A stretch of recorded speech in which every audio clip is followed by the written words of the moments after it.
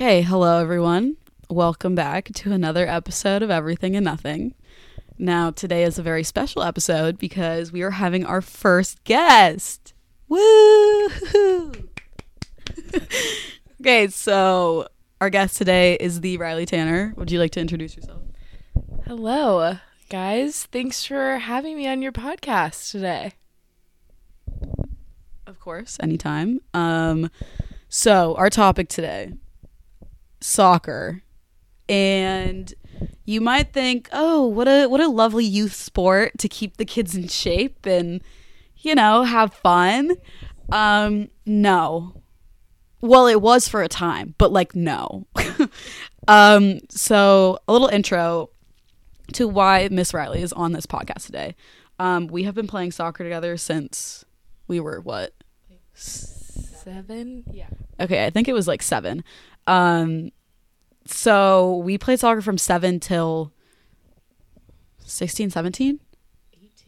Oh, 18? I quit my senior year of high school. Oh, okay. 18. Since 18. Yeah. Okay, 18. Yeah, it was 18.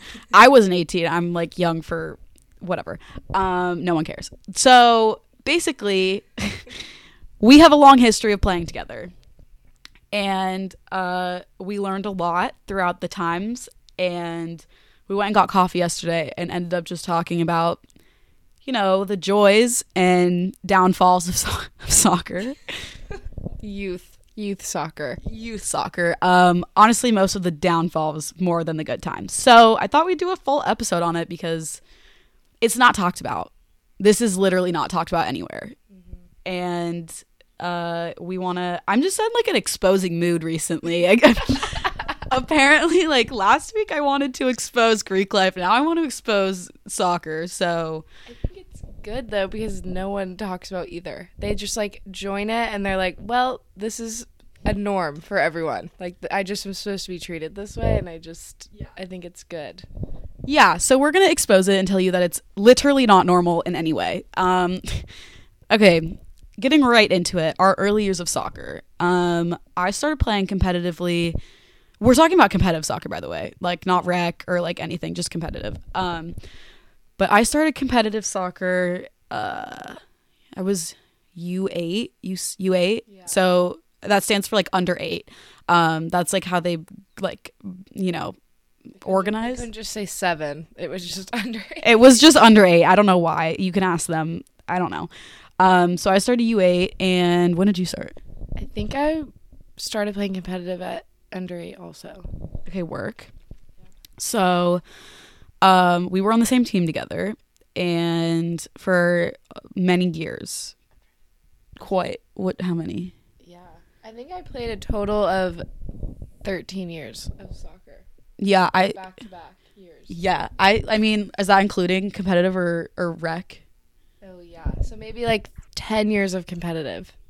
Yeah. Okay. That's basically same. I think I also did 3 years. I was we were talking 3 years. By this point, I was 3 years old playing. I think I started genuinely playing every weekend when I was 4 years old. No. Yeah. We were not even cognizant of what was not in kindergarten, just kicking a ball around. Fully the age of a toddler, and we were playing. But then once it got to competitive, then it's this shit's year round. When I say year round, I mean year fucking round. I had to cancel family trips. We were going to Hawaii for the first time, and my coach was like, oh, well, you won't be playing if you go to Hawaii. And I was like, well, thank you a lot. So we're gonna get into a lot of we have some great categories and topics to talk about, but one of them will be the things that we had to give up for soccer. But if you would have told me when at the age of 7 what the next 10 years of my life would look like, I would say no. Absolutely not. Yeah, I completely agree with that. So honestly, when you start competitive, you don't really know what you're getting yourself into. And then by the time you realize it, you're already too far in. You are too committed to it now. You can't back out. So, well, in the early years, we did enjoy it, I would say. Yeah, it was fun. Like, you met like a bunch of different girls from like different places and like where we live, and they were like my best friends. Like, I was like, I can't leave this team. It was fun. It was competitive. It was like everything you wanted out of it that you're paying for. So I think it was the best that it was at that age. Yeah. A good point. We were paying for all of this.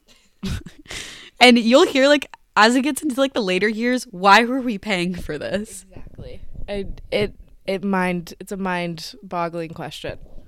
Yes, it is indeed. So I'd say in the early years I had most of the coaches that I liked. I mean, like she said, we had like consistent friends on the team. Like, we started playing at like 7, and then we were playing with basically the same girls up until we were like literally 18. So it was really good, like, friendships that you made. And I loved being on a team and like work. I don't know, this sounds so fucking cliche. I loved working together, and team bonding. Yeah. Just all. So it was fun, actually. I think like my favorite year was probably I was like 12 with one of our coaches. Yeah. And it was a really good time. I felt very supported. It was very fun. Like, it didn't feel like any pressure or anything. Yeah, I was on that team also, and our coach was genuinely a nice guy. Like, I remember I got in a really bad car accident and I was like late to practice, and he was like, please don't come to practice. Like, focus on, like, that's like a traumatic experience. Like, nothing bad happened in the car accident, but like being 12 and like, and that kind of thing was like scary. So it wasn't even he was so much of our soccer coach. He just understood life, which I just don't think a lot of them do. And yeah, I liked him a lot and the team that he built for us. We were with him for, I think, 2 years. Yeah. That's a great point, that he cared about life. As you'll hear from our bad experiences, like, a lot of coaches in that situation where like she was in a car accident would have been like, okay, get your ass to practice. Like, it would have been like, okay, well, if you don't come to practice, then you're not playing this weekend. Like, it was like literal punishment. If like the sky could be like falling and they'd be like, well, see you at 8:30 tonight because we have to win CRL. CRL is an acronym for, what was it? California Regional League. It was a super competitive league that we played in, not to toot our own horns, but we were kind of good. But yeah, so a lot of the coaches, if you did like miss a practice, it was like the end of the fucking world for you. So you didn't do that. But thankfully, some of the coaches that we had, especially those 2 years, did care and was like, if you have personal shit going on, I understand. Can't say everybody would say the same. So, okay. Another part of, I feel like this time especially, we were, I mean, it carried, oh yeah, positions. I think from the ages of when you started competitive, you were all over the place. Like, I remember I played defense, I played midfield, I played offense, and then you started to like hone into your like skills, and the coaches like started being like, well, she's going to be like a right wing, like, which I was, because I was just fast, and like Jaden was more technical with the ball, so she was in the middle. Like, that's when everyone started to get their own positioning, and I think that's when it really started to like it switched and everyone was super competitive, because you would try to like beat other girls on your team for playing spots in that position. And I think that might have been the downfall of our careers. I agree. I think when you're younger, when you're first playing for the first couple of years, you're obviously trying out every position because, I mean, at this point, you're probably like 6 or 7. Like, you don't know like what you're doing. So they're trying you out in every position, seeing what you're good at, what you like naturally like. But I'd say by the age of like 10, probably is when you are basically like you found your position, and that's basically it. Like, from that point forward, you're pigeon-toed into that position, and that's it. Exactly. It's basically now you're just competing against other girls who also play your position, and you're trying to beat them for playing time in your spot or whatever. So it definitely started to get competitive at the end of like our early years when we did find positions. And yes, that was where it started getting not so fun anymore. Again, on the same like thought of like the end of our early years of soccer, it's like, I mean, at this point we're probably 10 or 11 and maybe 12. And this isn't talked about in soccer. Like, to revert it back to my life now being in like Greek life also, some sororities at the school that I go to have like an A, B, and C team. Mine do too. I mean, not my sorority, but like other ones. Yeah. Not my sorority, but ones on my campus. And so it's really sad because you can think about what that means. I'm not going to explain it because it's really mean, but the kind of the same thing with soccer. Like, we had A, B, and C teams, and like, if you think about that, and as a 11-year-old, it was the end of the world if I was on even the B team. It was literally like every tryouts, your goal was making the A team, and if you didn't, you felt like an actual failure. And like, parents would talk about you. Like, it was like so dramatic. As like a 10-year-old, like, I would be like crying. I'd be like, oh, I had a horrible tryout, no one talked to me. And like, my parents, like, I love my parents, they signed me up for this. Like, I chose to do it to some extent. And like, now that I think back, I'm like, why in the fuck am I crying about making a B team? Like, but like, we all made like, it was just insane. And they would come up with random excuses of why you couldn't make the team. And imagine a coach coming up to you and being like, oh, girl, you're too skinny to make the team this year. Like, as an 11-year-old, we're like not even through puberty and we're being told that. Like, it's insane. I can't. Yeah. So that's what I was leading into, is the idea of skinny shaming. It isn't talked about in soccer a lot, but you'd think it was the other way around. You would think that it would be like fat shaming or something, but it's actually the opposite. I remember like friends being told that they literally like couldn't, one of our like best friends was told that she couldn't be on like the A team because she was too skinny. Yeah. And we like all made the team, and like, she was part of our group since we were like 7. Hang out like every weekend with. We'd do like junior lifeguards with her. Like, she was like one of our best friends. And like, it's so sad because you're happy for yourself that you made the team, but you're also like, what the fuck? Like, why isn't she on the team? And it was just like a really sad time. And it ultimately made her like hate soccer, and she quit in the next following year. It was just sad. It's not a good experience to be skinny shamed at any age, or even fat shamed. Like, any type of body shaming is horrible. And I think it's just really mind-fucking at the age of 11. So thank you, coaches. No, I remember specifically like one team that I was on. It was probably the worst year of soccer of my entire life. And just to put in context, I was 10 years old. 10 years old. And I remember this one coach that I had, who I absolutely hated, like absolutely hated. He was a really horrible person, very mean, like didn't give a fuck about anyone. Like, to these 10-year-old girls, he was like an actual asshole. But I remember that he would tell me, like, I like barely made that team, and I don't even know why I decided to like be on it, because it was ended up being horrible. But I remember he would tell me why he wasn't, like, when I would be like, why aren't you playing me?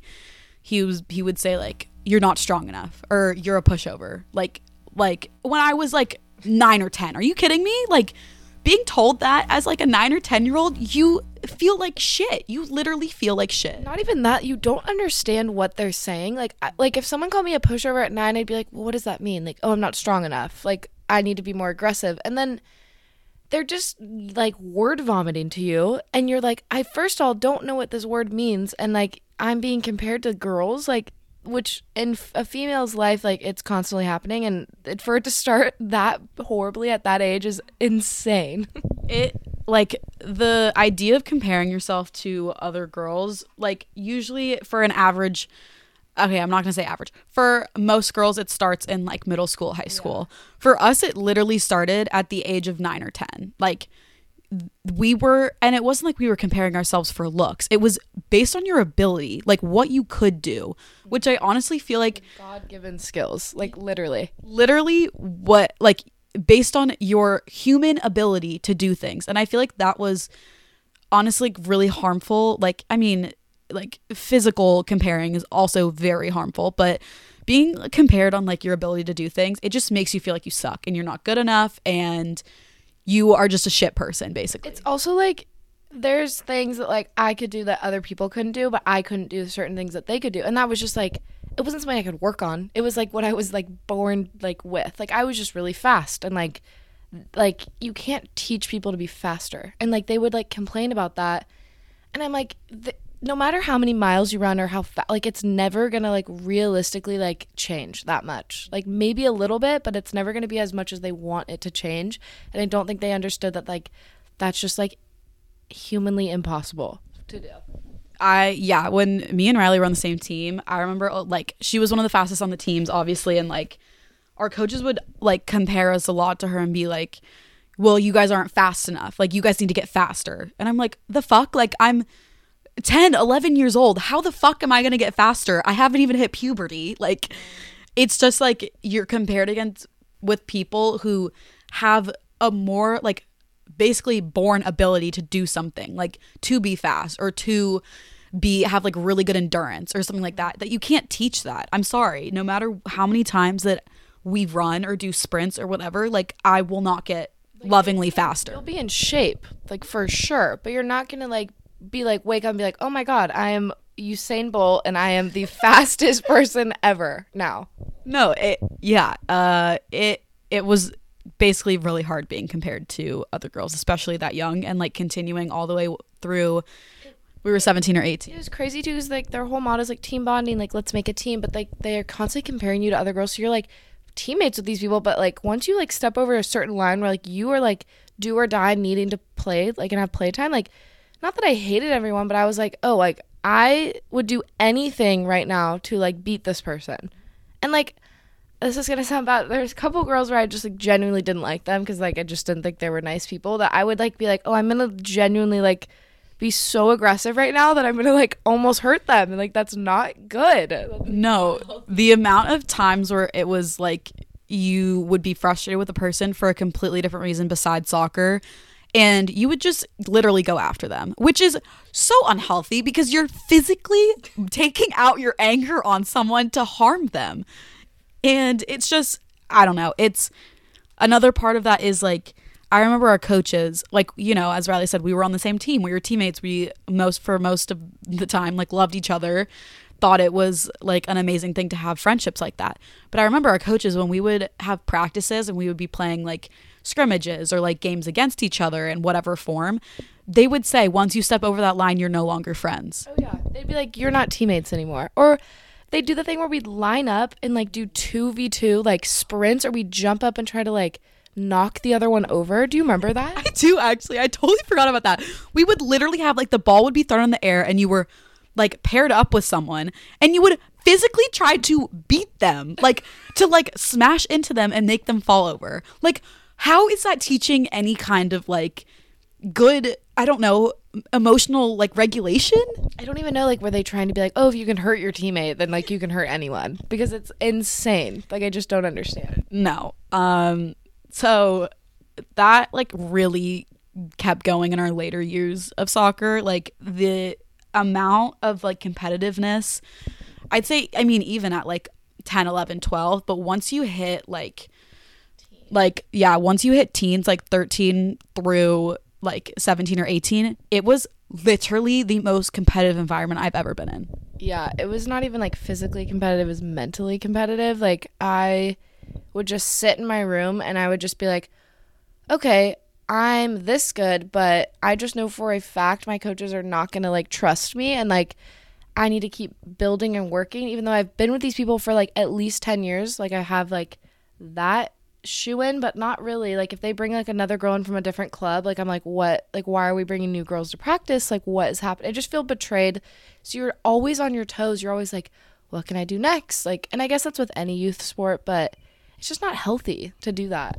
No. And I remember like when they would, I mean, you would have tryouts obviously, but after that coaches would still be like pulling girls up from teams or like asking other girls from other clubs to come over, and like it just felt like a slap in the face because you had been there since how long, and now this new girl who just got here is now like taking your position or taking your playing time, and you just feel like so invalidated and like discarded that you're like, am I just not good enough? And we just started to believe that, because honestly, when we were on these teams, like throughout all of soccer, I thought that my coach's word was the fucking Bible. I was like, they were literally Jesus, like, to me. Like, I was like, I would literally worship them, and whatever they said, no matter if they treated me bad, no matter if I like didn't like the girls on the team, no matter if I didn't like the coach as a person, like whatever they said was true. It wasn't like I thought like, is this opinion valid for me? Do I believe this? No, it was like immediately, this is what I believe. So like if a coach told you during practice like you're not fast enough, or like you're doing really bad today, or basically I was told many times like you suck, or like you're not good enough. Like, people would literally be like, why'd you even come to practice today if you're gonna play like this? And I'm like, first of all, I left my house an hour early because I'm so anxious about being late to this that I sit in the parking lot for 30 minutes. It's insane, the thing. And you just have to sit there and like nod your head and be like, you're right, I shouldn't have come. And like they say that as a rhetorical question, but it's so threatening. Like, you know, if you like actually did leave, like you're done. Like you would never play again. Yeah, it was, I remember like a lot of my coaches in the like later years, it was especially at that time, like 13 to 17 or 18, it was all based on results. And if you didn't get results in games or in leagues or in tournaments or anything, like you sucked. You were quite literally punished. If we didn't do good at a game or a tournament, the next week you better expect that we would be doing sprints on sprints. We would play CRL up in Norco, which is Horsetown, USA. Quite literally the worst place in the entire world. Don't ever go there. But we would go there quite literally every fucking weekend for years. We would literally go for one game sometimes, like one game a weekend. And I remember we played this game. It was so fucking hot out. Like, this is when, like, we were playing, like, 85-minute games. Like, I was playing, like, the whole game. You were playing the whole game. Like, everyone was. And we lost. I think we lost by 1 goal. And, like, everyone's, like, huffing and puffing. So we didn't have subs, by the way. No, like, a lot of these games, we did not have subs. So you were in the entire game. The only break you got was at halftime. Yeah. And these are 90-minute games. And we were playing, like, on the turf or something. So it's, like, extra hot. And, like, those rules of those games, it's like once you're out of the game, you cannot go back in. So you played the whole game, like Jaden was saying. But I remember this one game, we had a girl coach, and she was like, we lost. And she literally doesn't even talk to us about the game. She just goes, see you on Monday for like a physical, like, fitness test, conditioning practice. And I'm like, really? This is like Sunday, so it's tomorrow. And I'm like so anxious about it because those are the literal worst practices ever. You just got punished for like never being good enough, and it was insane because you never thought you could actually chase and like grab to be good enough. It was like you're always chasing for it. Yeah. You were never like, you never felt like you made it, like the entire time, like throughout however many years, 13 years we played, I felt like I wasn't good enough for every single year of that. Like, it wasn't like your coach would be like, wow, you know, they would say like, oh yeah, like you're improving, but you weren't ever at like the level that they wanted you to be. So for that long, like those formative years, my entire childhood, I felt like I wasn't good enough at all.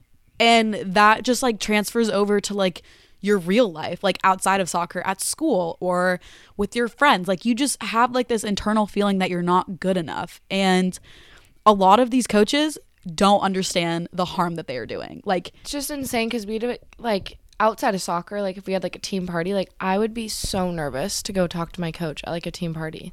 And I don't think that's healthy. Like, why should you cower for someone you're paying, first of all, to coach you?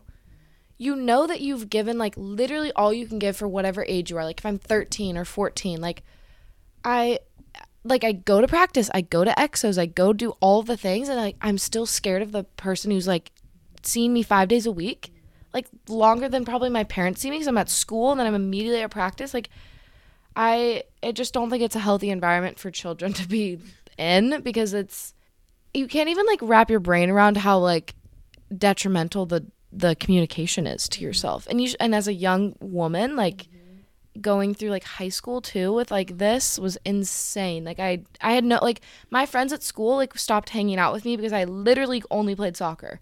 Same. It was like if, you know, your friends would invite you to a party, or they would invite you to like a birthday party or a vacation that they were taking with their family, or like or just to hang out during the week. And every single time we had to say no because soccer came first. Honestly, soccer came first over school for a lot of it. We would miss days of school for traveling to tournaments, or I remember like having, especially in high school when I had to miss like a week for a tournament, like making up that work was so hard, and it was just so like I didn't realize the impact that it was having on me until like now that I realize that I put soccer over quite literally everything in my life.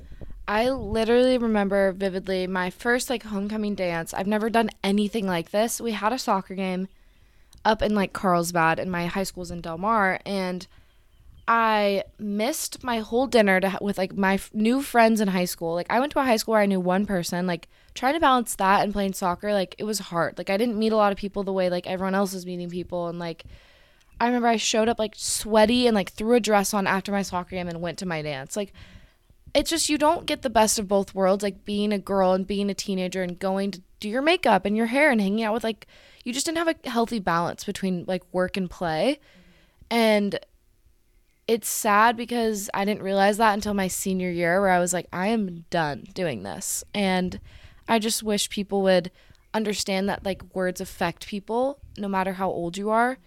And just because you're younger doesn't mean you shouldn't have a voice to stick up for yourself and like coward like adults. Because now that I'm like 20, I'm like, oh, if a 40-year-old said something to me, I'd be like, watch your mouth. Let's rewind that. Yeah. So I've been doing a lot of research on like attachment styles, core beliefs, stuff like that. And by the age of 7, from 0 to 7, your core beliefs are formed. Whether that be good or bad, those beliefs are formed. And by 7, I was already getting yelled at by coaches. And like the feeling of never feeling good enough became one of my core beliefs.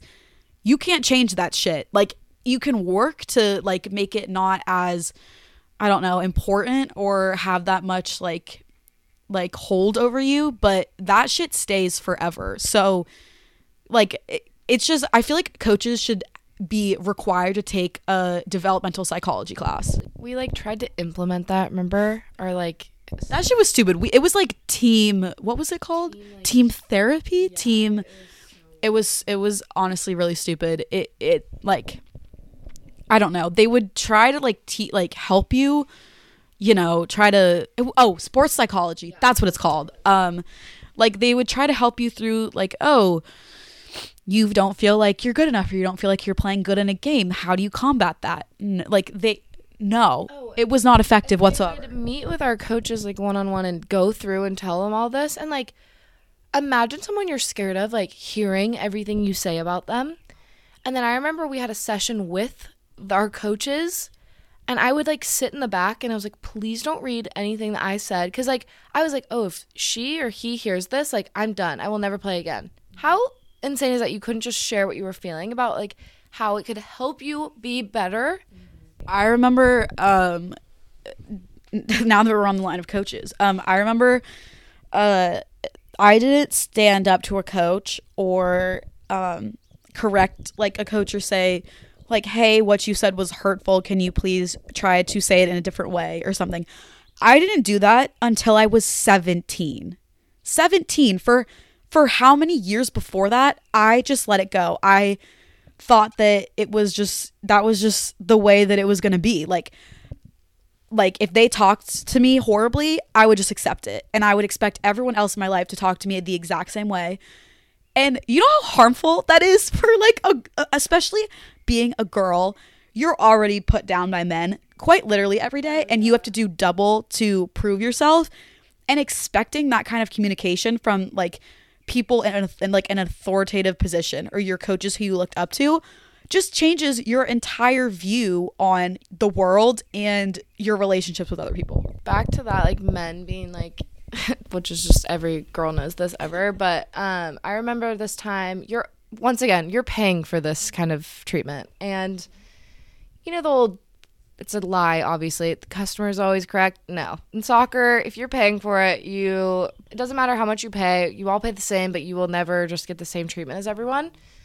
But I remember this time towards the end of my career, the last year we had with our like female coach, our team was moving to be this developmental academy team and then this like developmental player league or whatever. Like, it's basically like this really fucking big, intense league throughout the entire country. Not even around anymore, sadly, and really ironic, but because it's so dumb. Ugh, I hated that year. So we were pretty much goal set on making this team. All of us, like our age group, was going to be our own team. Newsflash, month before tryouts. Oh, you're going to be mixed in with the 03s, which is the 2003s below our team. And who are really fucking good, by the way. Like, they play at UNC. They play at Wake Forest. They were already committed by that age. Like, it was insane. Like, I always thought I was going to be committed, but I didn't. I'm glad I didn't. But at that time, I'm like, fuck. I'm screwed. I'm not going to... I mean, maybe I'll be looked at because they're going to good schools, but I'm, like, literally bringing 2 teams where only 11 girls play on the field. And some of us aren't. Yes. And they put, like, 22, 23 on that team, and you only have 11 girls playing on the field. So that's really fucked up, honestly. It was like a traveling college team. And I just remember for some reason, my coach, like, told me I was going to make the team. And I was like, fuck yeah, this is my break. I'm, been working so hard for this. And she just all of a sudden stopped playing me. And my dad, paying the bills at this club, was really good friends with her, asked her to go to lunch and meet, and was like, what's going on? What does Rye need to do? Like, what's up? She could not give him a clear answer. And I think that's insane too. If someone's paying for this, like, and you are purposely not playing their child for a dumb reason, you need to tell them. Like, just be honest. Like, just be like, oh, she's not going to be on the team. Okay, then that's fine. Just tell me. Yeah, it was a lot of mind games with coaches, and you never knew how they were feeling about you, and they made the favorites very obvious. Like, if you were a favorite on the team by your coach, you were playing no matter how well you were doing. Like, it wasn't based on like ability or skill. It was based on like who liked you the best or who you knew, which just like you're paying for this. Everyone's paying the same amount of money for the same like amount of practices and games and conditioning. Everyone's paying the same fucking amount, yet the playing time is so unequal. And I get it if it was like, hey, Jaden, you're not getting playing time because you need to work on your first touch, your shooting, and your endurance. I'd be like, okay, great. Now I can go work on those things and try to earn back that playing time. But a lot of the times it was just like no reason was given to you. And like at that point, you just think it's you. Like you think that you're the problem the entire time. I remember I sat there and I was like, let's think this through. I'm playing 85 minutes one weekend. I go to practice. We practiced 3 days a week for 2 hours, 7 to 9.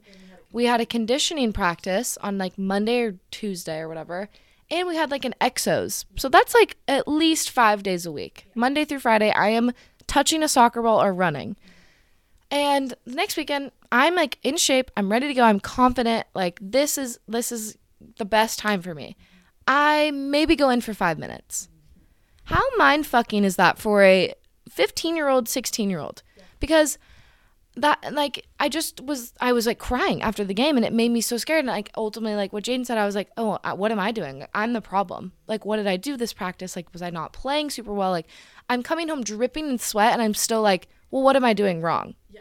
You don't feel like you're like, okay, well, I need to be doing something better. Like, I need to be working harder. But to the point where you're already pushing your body to the actual limit, which, I mean, at this point, we might as well just talk about conditioning, because this is like a very big point in our careers as like soccer players. I'd say conditioning started at what? Really badly at like 9, 10? I would say like 9 or 10 is when it started. When it got really fucking bad was like 13. And this isn't just your normal conditioning. You know, when I think of conditioning and I'm like, which sport has the hardest conditioning? I would, if I wasn't like a soccer player, I'd be like, oh yeah, football. I always see those guys out there like running at like 6 a.m. No, absolutely not. I will die on this hill saying that soccer has the worst conditioning in the entire world, and no one is as fit as a soccer player. My boyfriend played college football at the college that I go to. He doesn't play anymore, but I was like reminiscing, like me conditioning. He's like, oh, like we never ran. Like we did not have a conditioning practice. And I'm like, Me as 13, me at like a 13-year-old like ran more than you did playing a collegiate sport. Like how insane is that? Conditioning was okay. So let's go through like a typical day of conditioning. It as Riley said, throughout the week we would have strength training at a different facility with like racks and stuff like that.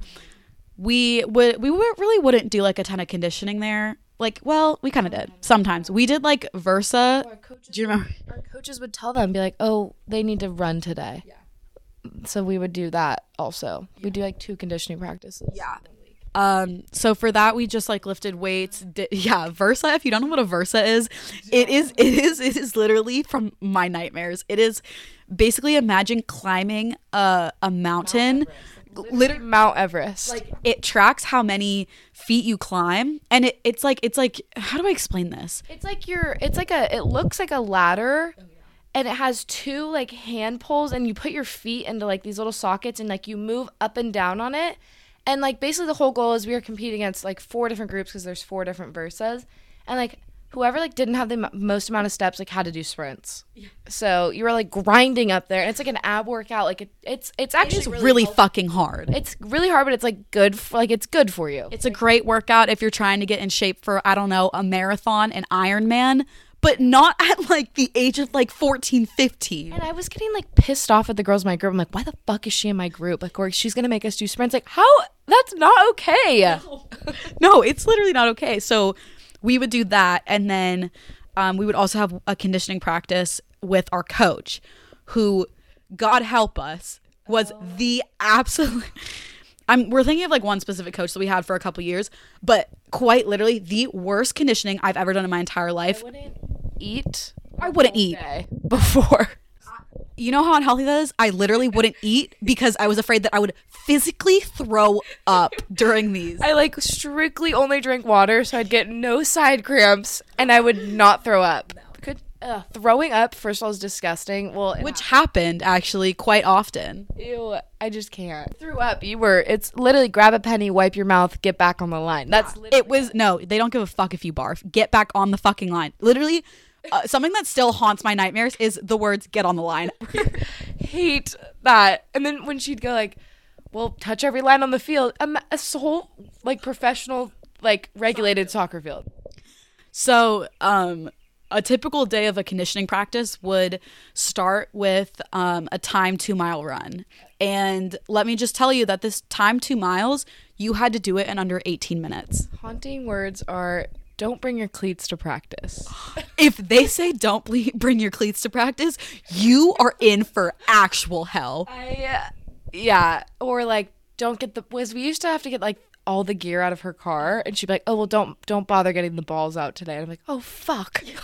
It's literally the most like heartbreaking, gut-wrenching thing that you could hear. You like tighten your ponytail, you sip some water, and you're like, let's get this. You literally have to like, I remember you would have to go into like basically a deep meditative state of like not being in your physical body to like, I remember I would like, I don't even know. I would like sink into my body and like not feel physical pain because I needed to get through this.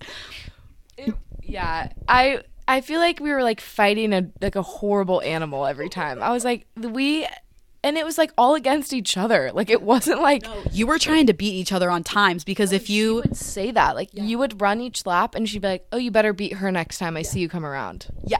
Literally the competitiveness was just spread throughout all of this, especially in conditioning. And I remember you would have to report your time to her. Mm-hmm. She would have a watch, Well, we would have to have watches on too. Yeah, so we would have like a watch on, looking at our times, like whatever. The coach would also have a watch and would record your times. And if you didn't improve your time every week, then they were like, "What's wrong? Why aren't you doing this?" It was quite literally the most like toxic thing because not everyone is equipped to run 2 timed miles in under 18 minutes. How many? That's like, why am I thinking like, oh, that's like 9 minutes. Totally good. No. Why am I like thinking that? Like, no, it was so unreal. I pulled up the map of what we ran around. So we probably did the same conditioning like route for like 6 years. So we would run around 2 parking lots. It looks about 8 tennis courts, another parking lot, 2 baseball fields, a softball field, a huge soccer field, a like indoor soccer field, basketball courts, and just like miscellaneous parking. Yeah, that was our like 3.2 miles. It was insane. So that, and I'm just to preface, that was the beginning of our conditioning practice. Cheating. Oh, We would like run through the basketball court. that was the biggest thing, is if you were cheating, girls would snitch on you. Yeah. And that was like, oh shit, like I would like hide and let people pass me so I could go cheat. it was literally just, it was not okay. So that was just the beginning. Once we finished that, I'm already on my last legs thinking I'm going to pass out. Then we would go to like the side of the soccer field and do 10 hill sprints. 10 hill sprints. And it was like not you just running up the hill. You were running with another girl, and every time you switched. So like if I was next to like, I was pretty fast, but we had this girl on our team who was like shit crazy fast. Like brains blown fast. Like she had literally had her appendix taken out, and she came back 3 months and was like still lapping everyone. I was like, what is happening? So I had to be like lined up with her, and like this girl's beating me, and my coach is like, how the fuck are you not getting up the hill? I'm like, what do you mean? I just ran like 6 miles in like 18 minutes. Yeah. And now I'm running like up this like monstrous concrete hill, which is horrible for your joints, first of all.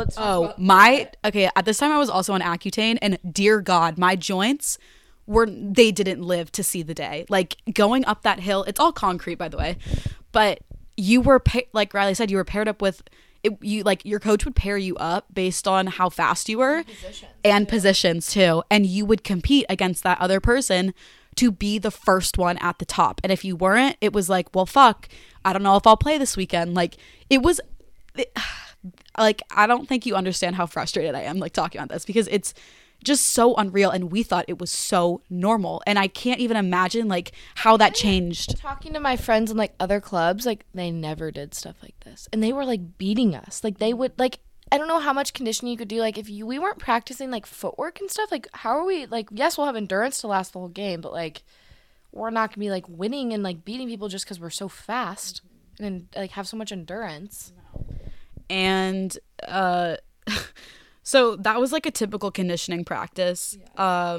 Maybe after we do, I don't know, some like ladders or something, but that's like about it. Or jump ropes. Remember we would do the fucking jump ropes? Okay, so we would do like jump ropes and like push-ups and stuff like that. But honestly, the one that I feared like the most was conditioning at the end of every practice, because the amount of anxiety. Okay, also at this time, I'd say between the ages of like 16 at this age? Yeah, we're like 16, and between the ages of like, I don't know, 10 to 16, I had the worst anxiety of my entire fucking life. Like literally peak like panic attacks multiple times a week. Like the amount of times like I would have a physical like fear going to bed and knowing the next day I'm going to practice and I'm going to have to end with sprints. And I have anxiety, but not like super bad, but I would go out through our 2-hour practice like pacing myself. Me too. Like it was crazy. It was just okay, conditioning after practice, let's like lay it out, because you're probably like, oh, it's probably not that bad. Nope, it was pretty horrible. So the best practice our team could ever have, and she'd still be like, sorry, you still have to do it. It didn't matter. It wasn't like it was used as punishment, but it was also like if you did good in that practice, you would still be doing conditioning. It wasn't like strictly a punishment. Like, we would do like scrimmages against like another team that's actually like pretty good in our club, and we would win like 3-0, thinking like, oh yes, like we don't have to, and like we'd be like, oh, everyone on the line.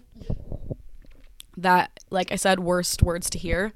So a typical conditioning at the end of practice would be us getting on the goal line. Yeah, basically the goal line.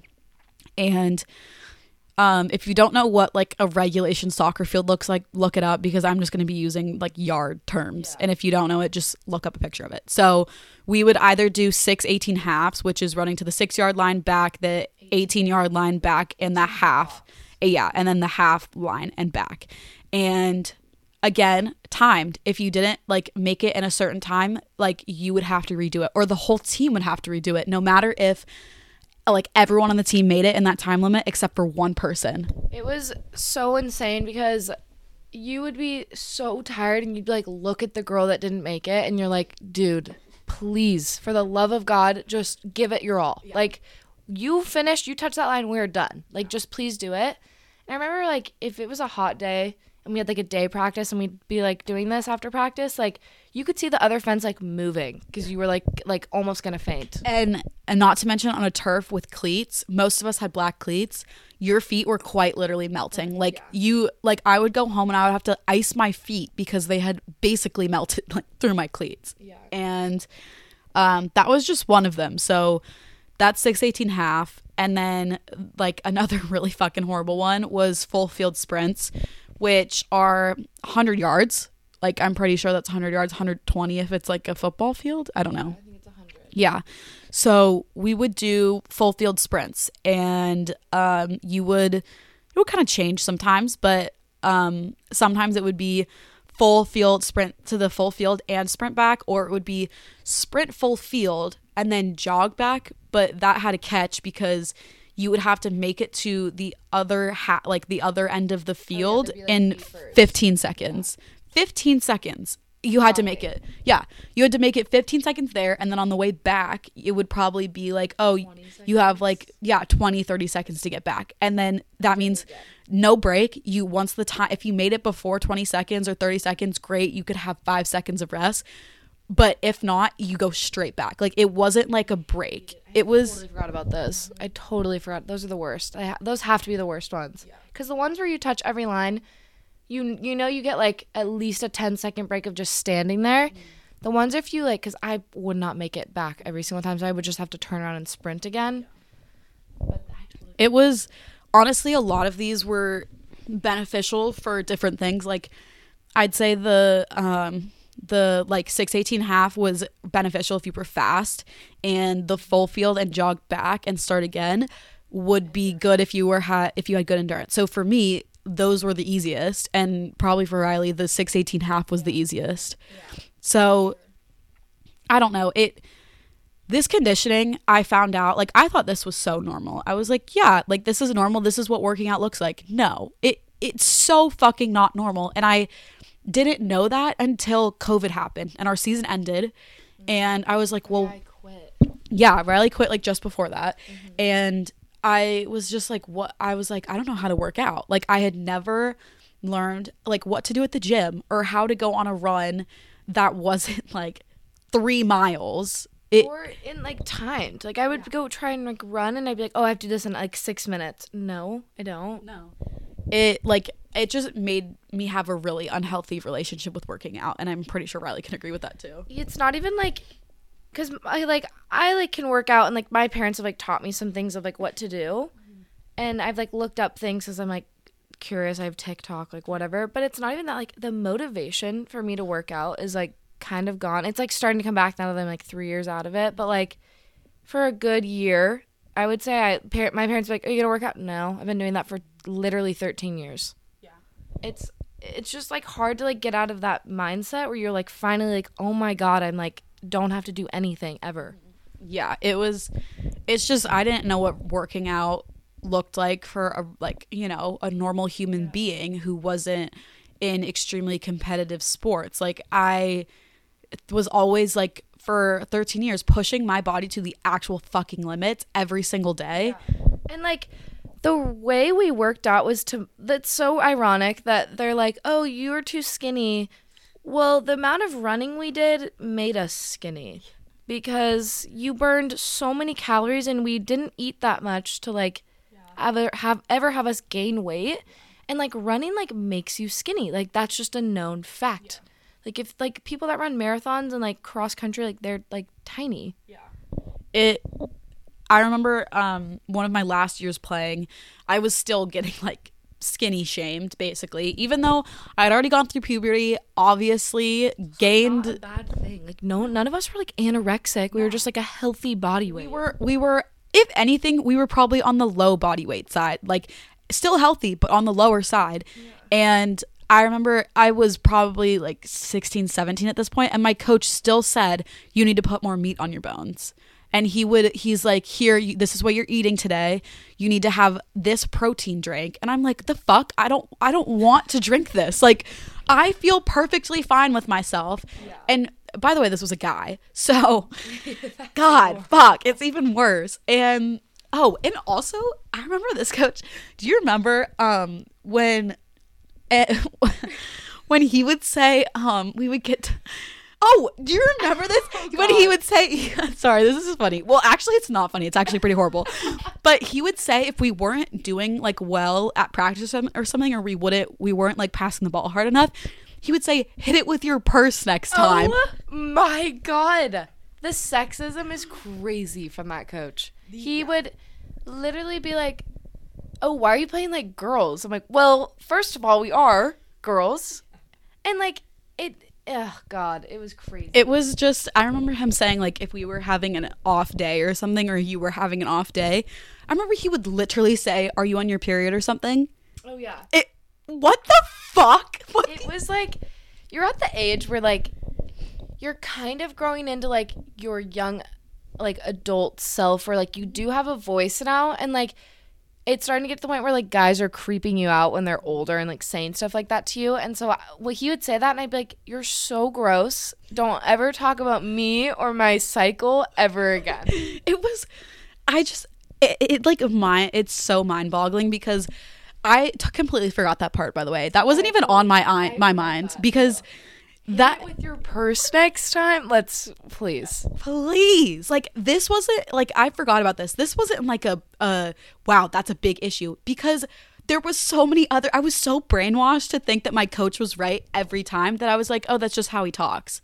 The fuck? That's like not okay. My like own father doesn't say that to me. My dad's like scared of, like, not scared of periods, because he like lives with me and my mom, but like he'll be like, oh, like, is it your time? And I'm like, yeah. And he's like, do you want me to go buy? Like, he's nice about it. Like, he's not like, oh, you're so tooty because you're on your period. Like, no.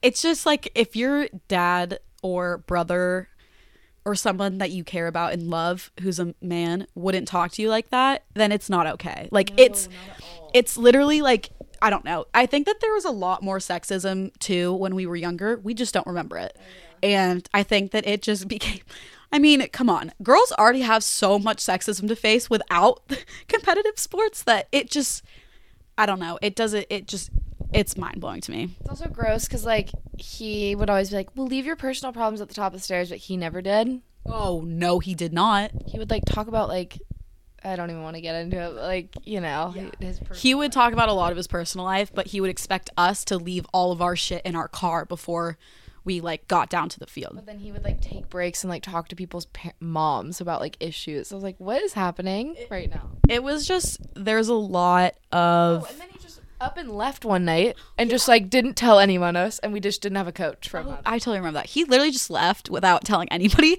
and then we found out that he was like hiding out in like La Jolla or something.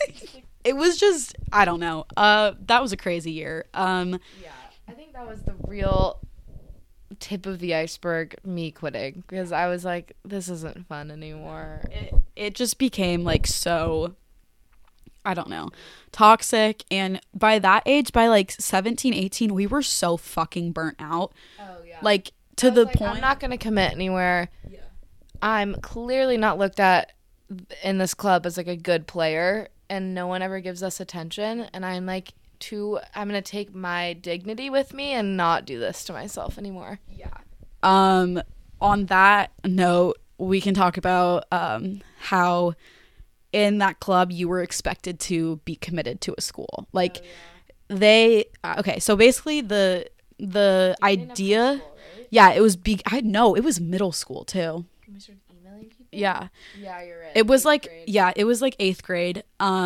And your coaches basically just pushed the idea of playing soccer in college on you. It wasn't like hey, Jaden, want to talk to you. What do you think about playing in school? Does that interest you? Does that line up with what you want to do at school? Like, none of that. Like, it was just pushed on you and everyone in the club. And I remember at quite literally 8th grade, our coach would say, like, you have to send 20 emails every weekend to different coaches from different schools. CC our coach on it. Yeah. and she would check also like she or he would check and see if you did do if you like wrote your emails and if you got any responses. And like, do you imagine we are in like high school, already have so much fucking work to do, already doing like missing so much time for soccer, and we're expected to write 20 emails a week to a different coach, and you're supposed to like research the school, write something unique about the school in it so they know that you're interested. And like, I don't have the fucking time for that. I also like, I feel like I was brainwashed to believe that I wanted to do like soccer in college when I really did not. It was, and you would have to remember ID camps? Those were quite literally the bane of my existence. If you don't know what an ID camp is, it's like a pool. Like, I've done a handful of them, but a basic ID camp is like, you go to a field, you sign up, you pay money, and like 8 different college coaches are there from like, let's say like UCLA, like Cal Poly, like schools that are like big time coaches. Like, you don't know anyone. You're there for like a whole fucking weekend, and you're basically like an outcast. Like, girls will go with their teams and do it, and if you're by yourself, like, you're eating lunch by yourself. And it's just like embarrassing because like, you're nervous. Like, no one's prepped you to play with like these college coaches, and then they're like, oh well, this girl's good, and like, they're just like fully blunt with you. Like, they're like, you're not gonna make it. ID camps for me were like also the peak of my anxiety, because not only were you scared to play in front of college coaches who were basically like gods at that point in your life, not only did you have to play in front of them, but you quite literally had to figure out like how to socially make friends. I hate fucking making friends more than anything, but it's like you're there with, I don't know, 150 girls maybe, and they already have friends. They already know people there. And like Riley said, you're literally the outcast. You're eating lunch by yourself. You're not talking to anyone. And these ID camps would go 8 hours, like full fucking day you were there. And I hated them, like despised them. And sometimes we would travel to them. I would go to a different state to go to them. I literally did. Well, okay, this one's like kind of sweet because like so my dad went to UNC, and his dream was like to have me like, and my brother did it for baseball also, but just to like have us play at his school. So like we did that. He's like, we even knew there's no way I'm ever gonna play soccer there. UNC is quite literally like one of the best places for women's soccer. And so it was like fun. Like, my dad knows people, so I got to like actually play soccer with the girls on the team. So that was like a fun experience. I liked that one. I wasn't pressured to like do well because I knew I'd never play there. But the ones that I did like UCSB, I would like drive up. I would leave at 3 a.m., get there, play 8 hours, drive home, do the same thing the next day. And I would cry. Like, I don't want to do this. I don't want to do it. No. You don't want to go, yet your coaches are like telling you need to do this ID camp. And your parents. And your parents. I know, okay, we love our parents, and they were just trying to do the best for us. But they were like brainwashed with this whole thing too, for being honest. Like, they were like, here, I signed you up for this ID camp or whatever. And I'm like, fuck.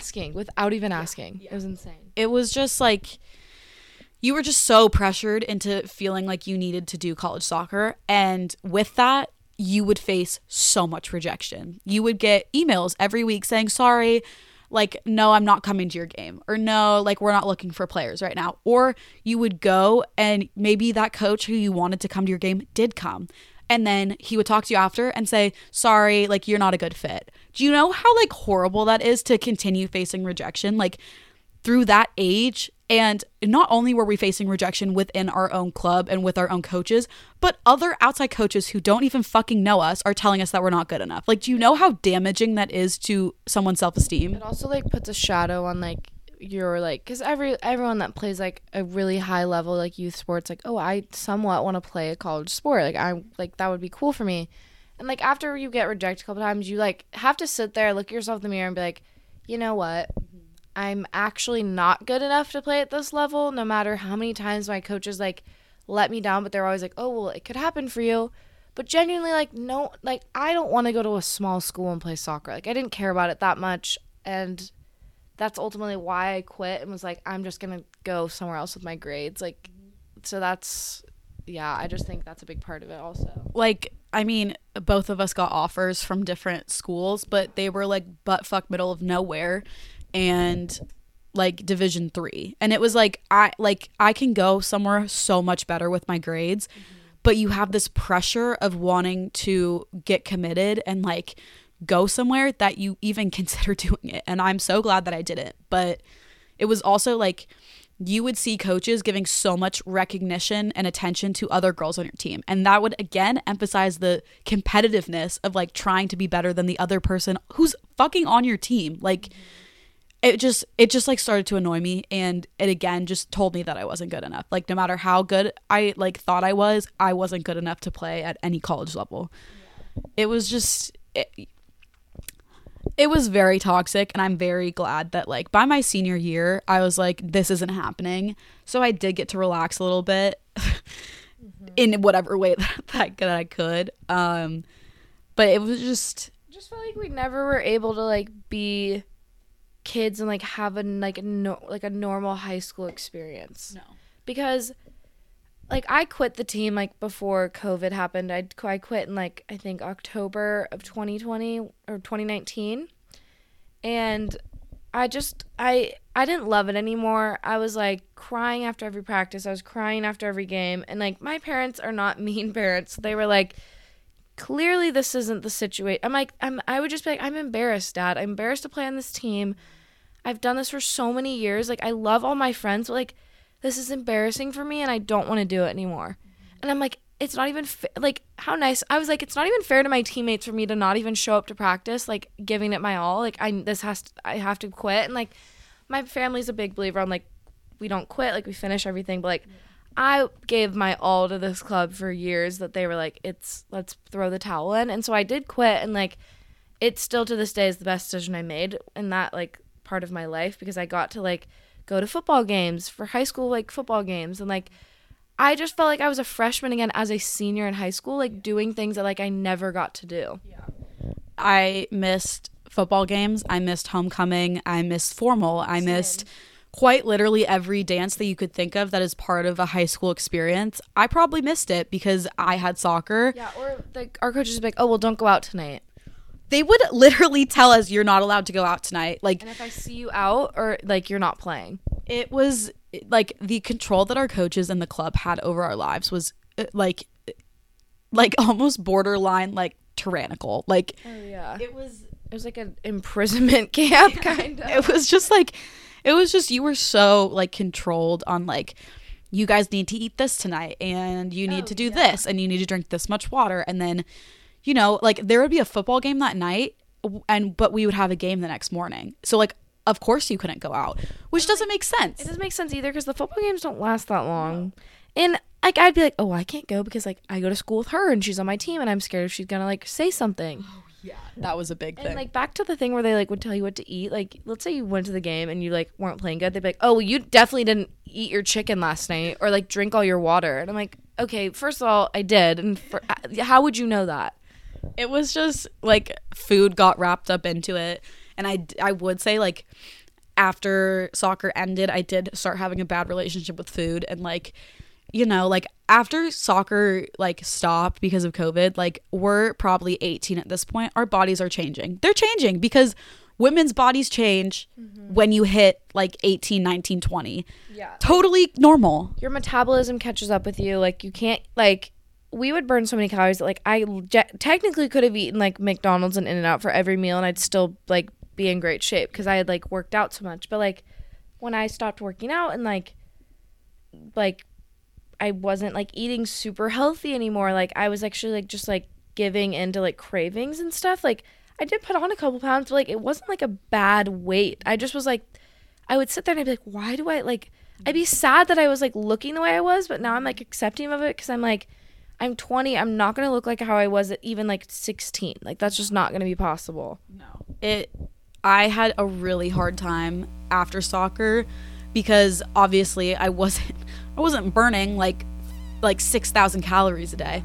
So when I did see my body changing, I was like, holy shit, I'm fat as fuck. Like Same. It was just like, even if you were a completely normal weight, even if your parents would be like, I literally don't notice a difference, it's like in your head you are just going downhill from there. And I've like had to like literally battle that every day of being scared. It's also like when you get into like the now like normal life where like you're just like now you're taking the comparison off of soccer and you're comparing it to girls that you see out and about. And like some girls like are genuinely just like skinny, like they just didn't play any sports, like they just are like that. Like their metabolism is just naturally very fast because of their genetics. And you're just like, well, fuck. I played this, whatever this, like the sport that I was, and I like was in shape and looked like for the sport that I played.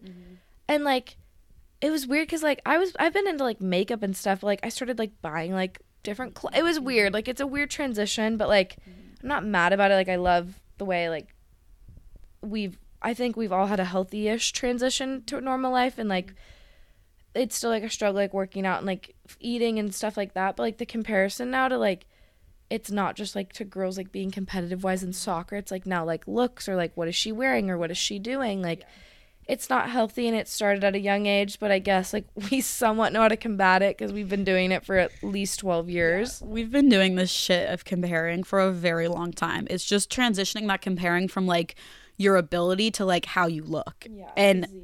Especially both of us are in a sorority. God, that shit fucking sucks. It's horrible. I mean, thank God I'm in the sorority that I'm in at my school, because it's genuinely like not like mean girls. Like some of them are, and we don't like, I've met like a group of girls in my sorority that it's just like the best, no comparison, like whatever. But I couldn't do it if I was in some of them, because it's just, first of all, why would you pay for that kind of treatment? We're still paying for this kind of treatment to this day. Are we still brainwashed? Probably. Yeah, it's also like embarrassing. Sometimes I'm like, girl, you're like, it's like the girls that peaked in high school are now in the top sororities that they're like needing this attention, and I'm like, you don't need that. Like, just do it for yourself. Do whatever you want to. Yeah, it's hard. But I feel like because of this whole experience with soccer, I feel like it was definitely like very damaging to the absolute core of who I am as a person.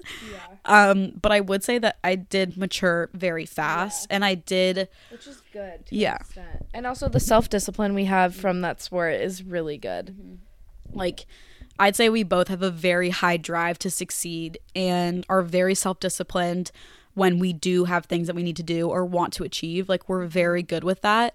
But it also comes like with the downfalls of like growing up in such a toxic environment, and, you know, the comparing and feeling not good enough. Like there are some good that comes like out of it, but the bad outweighs the good like exponentially. Yeah. I also feel like we as a whole, like, yes, there's negative and good, but like it's definitely left an impact on my life, negative and positively. I don't regret doing it because it taught me a lot about myself and how to put up with people in my life that are going to be treating me like this. Because, like, get into the corporate world, like, you're going to have a boss that's, like, going to be like this. And it's sad, but it's going to happen. But at least we know and have, like, ways to, like, move around it and, like, help ourselves, like, mentally take that. Because, like, if I didn't, like, I don't know how I could handle that. I also think, like, it's like, looking back, I saw, like, now reflecting on my past soccer career, I see how much I did not stand up for myself, how mistreated I was by so many people, like, places in authority that I didn't stand up for myself at all. I didn't self-advocate. We literally cowered to authority. Coward. It's sad because, like, the women have been doing that forever, and it's sad that, like, that was a trait of what was happening to us at a young age to, like, form us to be like that in, like, corporate America and, like, in the world. But luckily, like, I feel like we've had good, like, mothers that have raised us to be like, hell no. It's just not gonna happen. I think we've gotten a voice from it because we know how, like, it is to be treated that way, but I don't know if everyone has that, and it's just sad to, like, know that happens. Like, looking back on this time, I now, like, refuse to be mistreated in any fucking way, even by a boss or somebody in an authoritative position.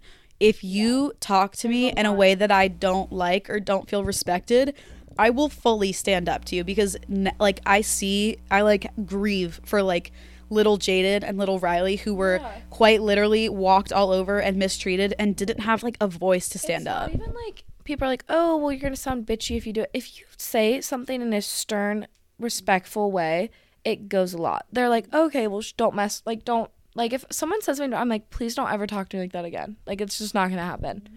And people, like, respect you for doing that because they're like, oh, didn't even realize. And, like, you're actually helping other people when you, like, stand up for yourself because, like, sometimes they're like, oh, I didn't even realize I come off like that. Mm-hmm. So it is good, too, to do. Yeah. Okay. This has been a very long episode. We have had a lot of shit to say, but I want to end with some advice that you would give to girls who are in competitive soccer right now. Okay. And I know this is a lot, but if there's anything you want to send them off with. Just hang out with your teammates outside of soccer and actually try and team bond because you're going to be torn apart at practice and you're going to be treated like you shouldn't be a team. Mm-hmm. And just, like, be a 12-year-old. Like, go to the beach. Like, hang out with your friends. Like, have a good, healthy balance. And, like, go on your trips. Yeah. Don't ever be like, oh, have to cancel this for soccer. Like, I regret that so much. And I also, like, if you can in a respectful way, stick up for yourself. I know it's hard at, like, 12, but be a kid. Like, that's it. Just be a kid. Like, grow up and, like, have a healthy environment and have, like, a break from soccer. I fully agree, and I hope that reaches the correct audience because I feel like it really needs to be heard. I would probably say, like Riley said, allow yourself to be a kid because we didn't at all, and it caused us probably a lot of harm. Yeah. I would also say, like, if I feel like there should be some type of, like, way to educate girls from a young age to be confident in themselves, especially in soccer, because if you are, like, the amount of times that we were told we weren't good enough, if you don't have any sort of, like, grounding in yourself, it's gonna fucking destroy you. And it's not even like you're, like, outside of soccer, like, if someone says you're not good enough, like, you're gonna implement that to every aspect of your life. Yeah. So exactly. And I would say if there's one change that I could make within the soccer community, it would be coaches need to be taught how to talk to kids and how to talk to girls especially, and they need to learn developmental psychology and how their words can impact the lives of so many young girls and kids from such a young age. Mm-hmm. It's just mind-blowing that they haven't had to do any of that, and I think clubs should take more responsibility for when a coach is not doing something correctly or is not treating, like, a team how they should be treated. Remove that coach. Replace that coach with someone who is, like, nurturing and understanding and cares about the players outside of just fucking soccer. Like, cares about their lives and who they are as people, because it's so lacking. Like, give, like, breaks too. Like, have the coach, like, be like, hey, we're not going to do anything for the month of June. If you need to go on family trips, like, go, like, do something. Like, you have to have a healthy balance or else you're just going to be, like, sucked in and, like, that's your life. And, like, you don't ever get to experience, like, doing anything, like, with your family or, like, with friends and, like, being a normal teenager or, like, young person in this world. Exactly.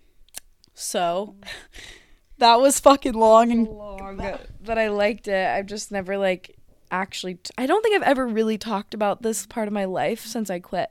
No.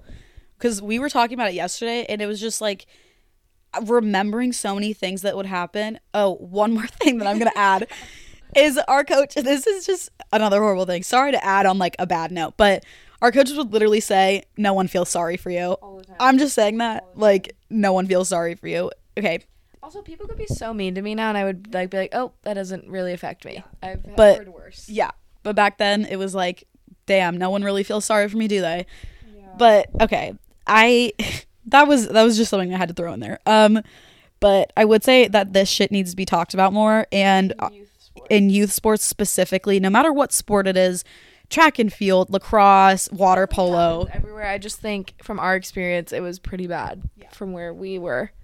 Exactly. So I hope this reaches the right audience.